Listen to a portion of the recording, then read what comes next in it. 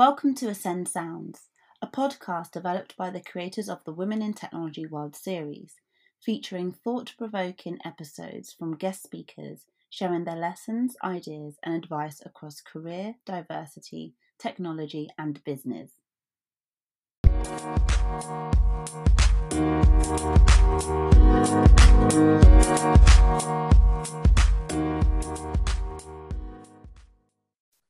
Now, thank you again for joining Fatigue, Burnout, and Long COVID, the predispositions, signs, and solutions.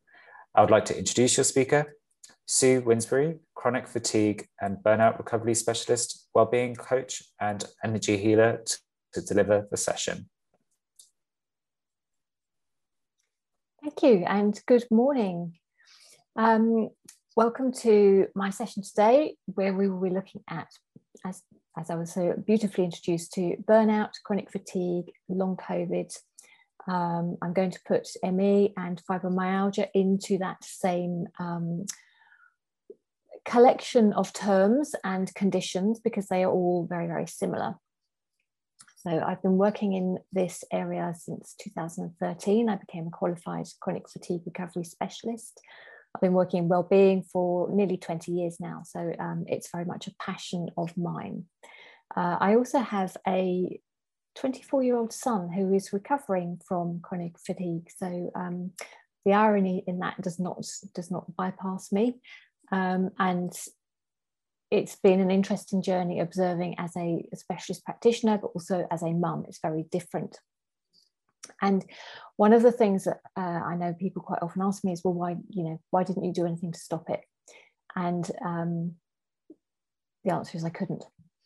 And I'm going to talk to you about the types of people that are predisposed to these conditions, how my son actually fitted that profile perfectly, and all the things that line up and stack in a lovely, it's almost like a domino effect to create these conditions.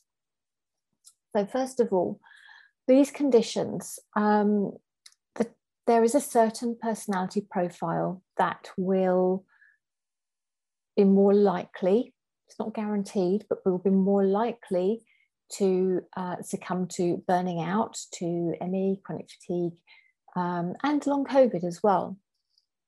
So it is invariably high A-type personalities. So a high A-type personality is somebody who is very, very focused, very driven. They tend to have very high expectations of themselves. They tend to have quite a lot of perfectionist tendencies. Very often there is a level of high sensitivity which may not actually have been recognized. That can be sensitivity to other people, to environments, to EMFs, so electromagnetic frequencies, can be sensitivity to energy, as in we all have energy that we emanate from our bodies, so collective energy. The high A types also quite often feel like they don't quite fit in, a bit of a fish out of water. Very much people pleasers and do not want to let anyone down. Most high A types will achieve a lot in a day, and that's their version of normal, to be constantly on the go, constantly achieving. And for those who aren't high A types, they can kind of look, gosh, how does she manage all of that in a day? But for the high A type, that is completely normal. So you may have kind of started going, oh, this sounds a little bit familiar. So we have our high A type personality. We then add in various different events that can contribute. And again, it's not every single person is going to react differently, but these are patterns that we see, which are in these chronic fatigue, exhaustive conditions, quite normal patterns. So if you add in this high A type personality, they tend to operate under a life of stress, because there is that constant pushing. There is that underlying need to please other people, to not let anyone down. And these things tend to create a level of stress within the body. Now, our innate stress response is incredible. The way that our body is designed is amazing. And for a very, very short biology lesson, just to take you back to your school days very briefly, the biological response for stress is our fight, flight, freeze, where we are faced with a moment of danger. Our body will release a cascade of hormones and chemicals into our system. What happens with those bodily reactions from your adrenal glands, the levels of cortisol rise, you get more adrenaline through your body. It encourages your liver to release glucose into your muscles so that you have more energy to run or to fight. It shuts down your digestive system because you do not want to be wasting energy digesting food in that moment. It affects your sex hormones. You don't want to be thinking about sex when you are running or fighting from imminent danger. It gives you the chemical reaction in your brain, gives you total clarity. So we've all had that moments of maybe an emergency where we don't have to sit and think about what we're going to do. It's just an instant response. Like, this is what I need to do right now. So we have that moment of fight or flight. All of those bodily reactions come into place. We run, we flee. The moment passes and our body would naturally go into a state of collapse. We'd crumple in a heap, maybe cry, feel exhausted, and then everything would settle. The hormone balance would restore itself and it would settle. Perfect. However, with modern life, we don't have those that restoration phase, and we tend to live in a low level of stress pretty much all the time. So our body is still releasing all these chemicals and hormones, but kind of the positive actions become negative in terms of, if your digestive system is permanently being impacted, you're not digesting food properly. So you're not getting the energy from your food. Your body is not able to process its energy effectively. If you're having glucose released into your muscles for that fight or flight, but you're not actually using it, this can create buildups of lactic acid, which can create pain.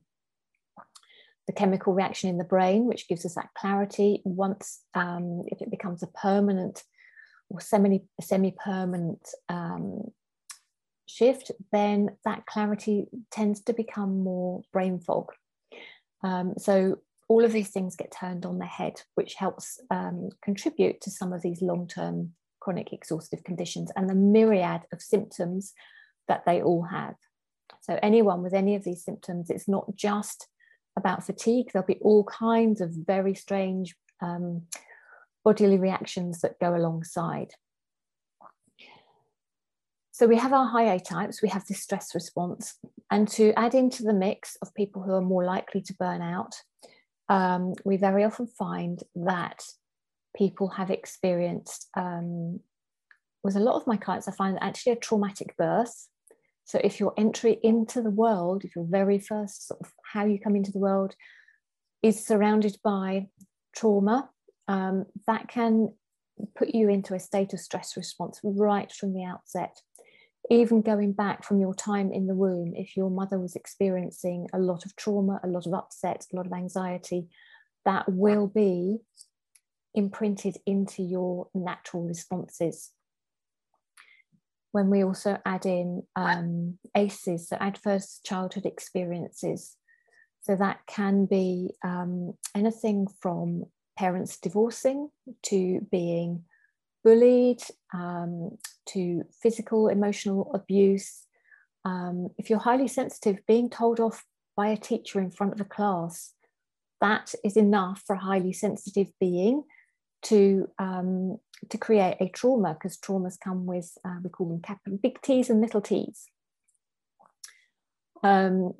Bereavement, loss, falling out with friends, you know, these things can all create quite an impact in our internal nervous system, into our subconscious.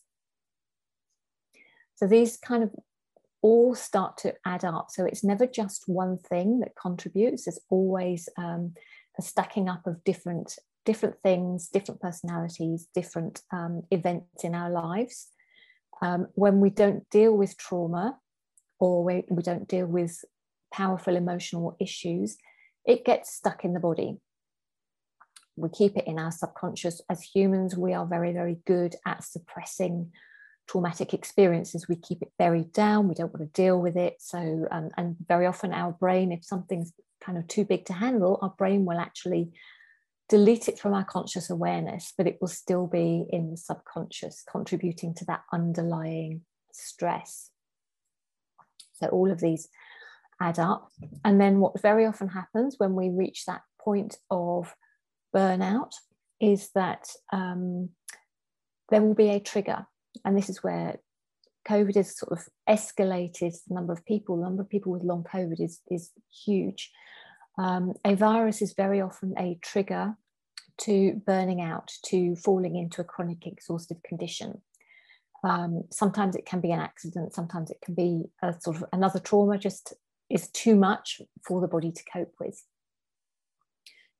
What invariably has happened beforehand, though, is that the body has been trying to give you warning signs. So these are some of the warning signs that the body normally gives. It will give you little nudges, little pokes. It'll keep saying, I'm not happy. Something needs to change. But because the A-type personality has a lot to achieve, doesn't want to let anyone down, has got their high expectation of themselves, of where they want to go, they will very often push on through all of these warning signs.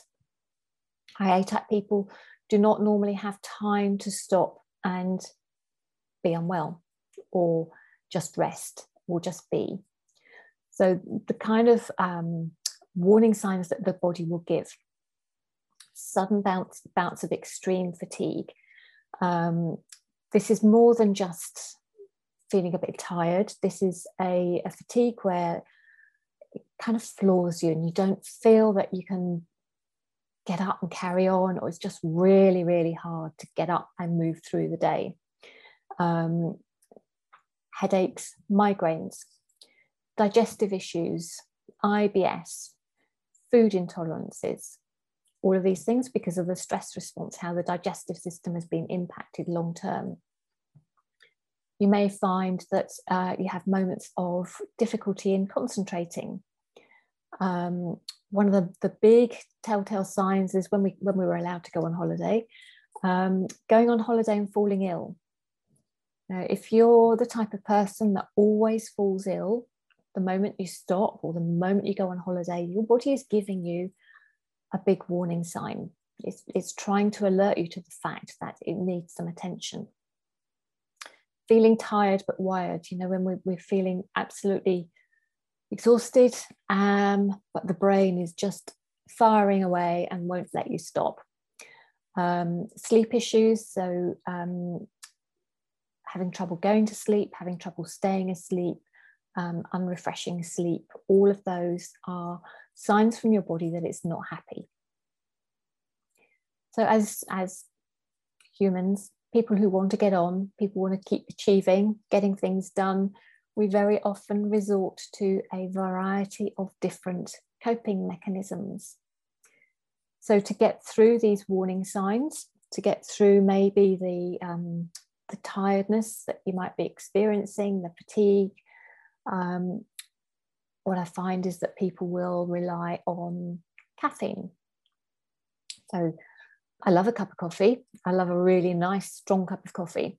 But when we start to rely on coffee, when it's the first thing you do in the morning, it's just like, I can't function without my coffee. When you are needing copious amounts of coffee to get through a day. I once had a consultation with a man who had 13 cups of coffee to survive his working day. That is not it's not conducive to a long-term healthy relationship with your body. Energy drinks, those are super loaded with caffeine. Again, if you're relying on those to give you enough energy to keep going, it's time to kind of take stock of what's happening to your body. Alcohol, relying on alcohol to be able to relax. You know, it's kind of, maybe it's coffee all day and then alcohol all evening, just to be able to get through. Comfort eating, relying on maybe high sugar content foods, lots of chocolate, or high carbohydrate foods, to keep giving you the energy, to keep giving you enough to get through. If you find yourself screening calls, not because it's not an appropriate time, but because you maybe don't have the energy to talk to somebody in that moment, that will be another coping mechanism. Cancelling social arrangements at the last minute because you just can't face it, just haven't got the energy. Sleeping all weekend just to be able to manage to get up to go to work on Monday, even if you're only going downstairs to work. This is something that my son did when, all through his university time, he first started showing signs when he was 18, doing his A-levels, and he ticked all the A-type boxes, plus some of the trauma boxes, but he would crash out for weekends, 48 hours at a time at university, and then pick up and carry on. So all of these things, suppressing our emotions, that is another big one. When we don't actually face our emotions, it's another way of trying to cope, trying to keep going. So I'm just wondering, how many of these things have you been able to tick so far? The joy of recognizing where you are at this point is to know that there is something that you can do about it. And it's far, far better to start changing things now, to start really respecting your body, to start working through anything that's not working in your life, to make changes before you burn out, because it's a whole lot easier to make the changes beforehand, or to prevent yourself from tipping over the edge, if you like. Burning out, a lot of people can kind of bounce back from it repeatedly for a number of years. It's not always just a one-off. People can kind of burn out, get over it quite quickly, carry on, not learn the lessons, burn out again, get over it quickly. Ultimately, if you keep doing that, one day your body is just going to go, do you know what? You have not listened to me. I am going to make you stop. And whilst that is not a nice place to be, recovery is totally possible. The medical world is not completely up to date with these conditions. We are working on it. So there can be a lot of doom and gloom. There can be a lot of negative advice with these kind of conditions, that you can't recover, or you've just got to learn to manage your symptoms. You do not have to learn to manage your symptoms. You can totally recover. And I always say that these conditions are golden gifts wrapped up in the most appalling wrapping paper you could possibly find, because they help us reconnect with our true selves. So the gift of any of these conditions, when you address the situations that have contributed, when you have changed your perspective, when you have become true to yourself, you actually become more authentic, learn to live a life that really, where you honor your own boundaries, where you put yourself first. And that's not selfish, that is the ultimate self-care. Very often people who burn out are actually in the wrong job. They're in the wrong career. They might be in the wrong relationship. They might be living in the wrong area. If you're a country person at heart and you're living in the middle of a city, then that can create underlying stress every single day. If you're in a job that you're doing perhaps because your parents guided you and told you this was, you've got to go and do a proper job, but actually you've got this innate creative artist inside who wants to be creating all the time, that creates ongoing stress. So all of these conditions help bring you back to who you are. So there's always a gift. But my desire is that we stop people before they burn out. My son's been in recovery now for a year. been a bumpy ride. I would say for someone who fully burns out, the absolute minimum would be 6 months. That's 6 months of possibly not being able to work at all. My son's had a year of not being able to work at all. And he's still not quite there, but it's better to prevent these things rather than have to go through this. So there are 6 phases. When we look at these conditions, there are 6 phases. There is the denial phase. So the high A type will carry on pushing through, not listening to the warning signs. If you recognized anything that I've said to you today, please start to take notice and think about what you can change. So we have denial. We then have the crash phase where the body kind of goes, too late, major stop. We then go into the external searching, looking for somebody else to fix us, fix you, trying lots of different practitioners. We then move on to the internal search, where we are looking within, doing the healing within, healing any trauma, changing relationships, putting in boundaries. We then go on to recovery and relapse, relearning, where testing the water.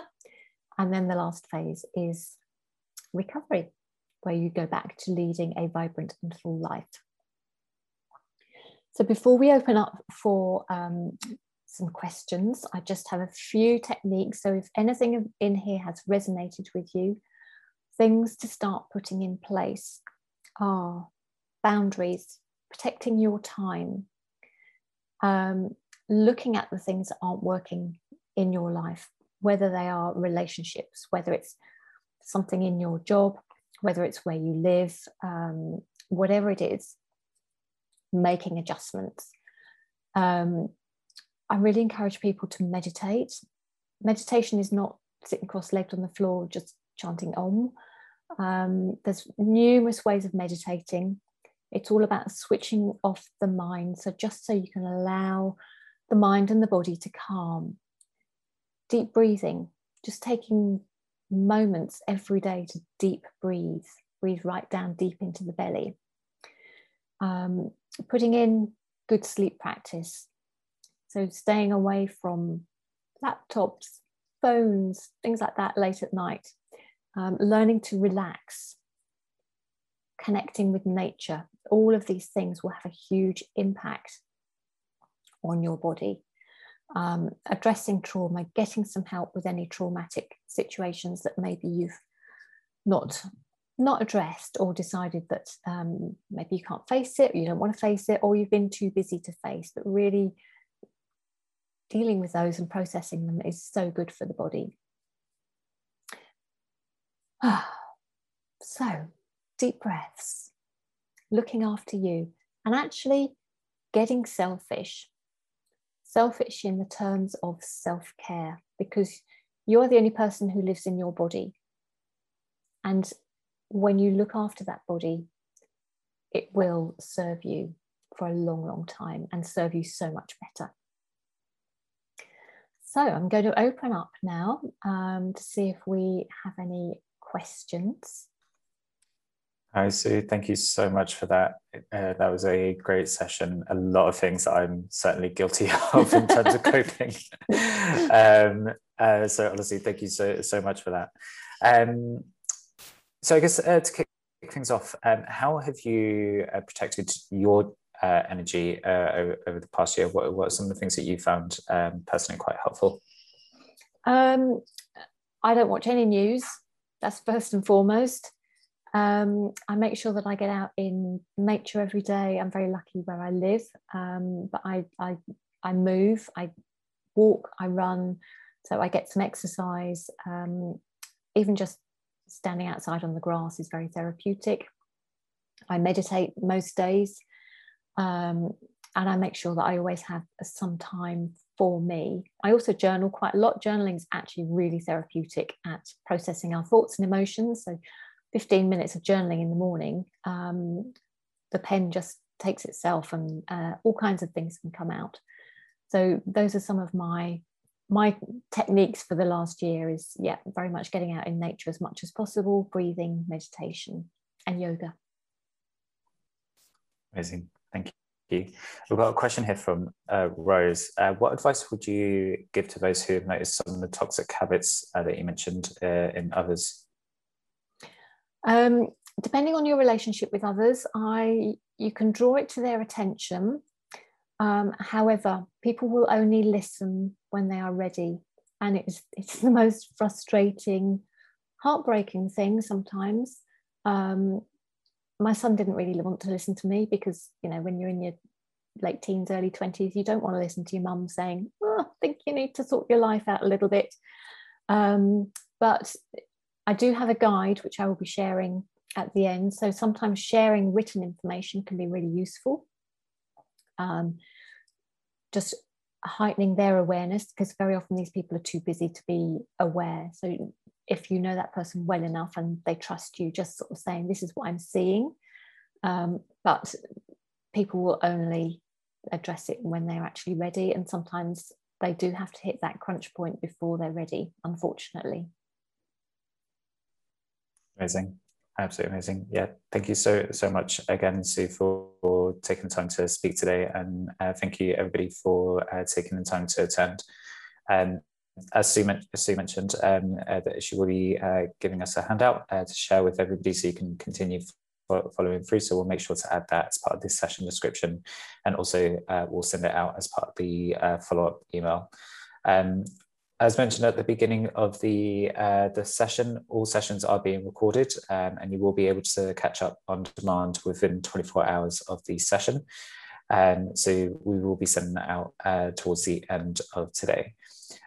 So as part of the follow-up email, we'll also include a link to the feedback form. Please do let us know your thoughts on this session, as well as on sessions, the other sessions from Life Hacks Week, and sessions that you would also like to hear from us in the future. Thank you again, everybody, for attending, and thank you again, Sue. Thank you very much. Thank you.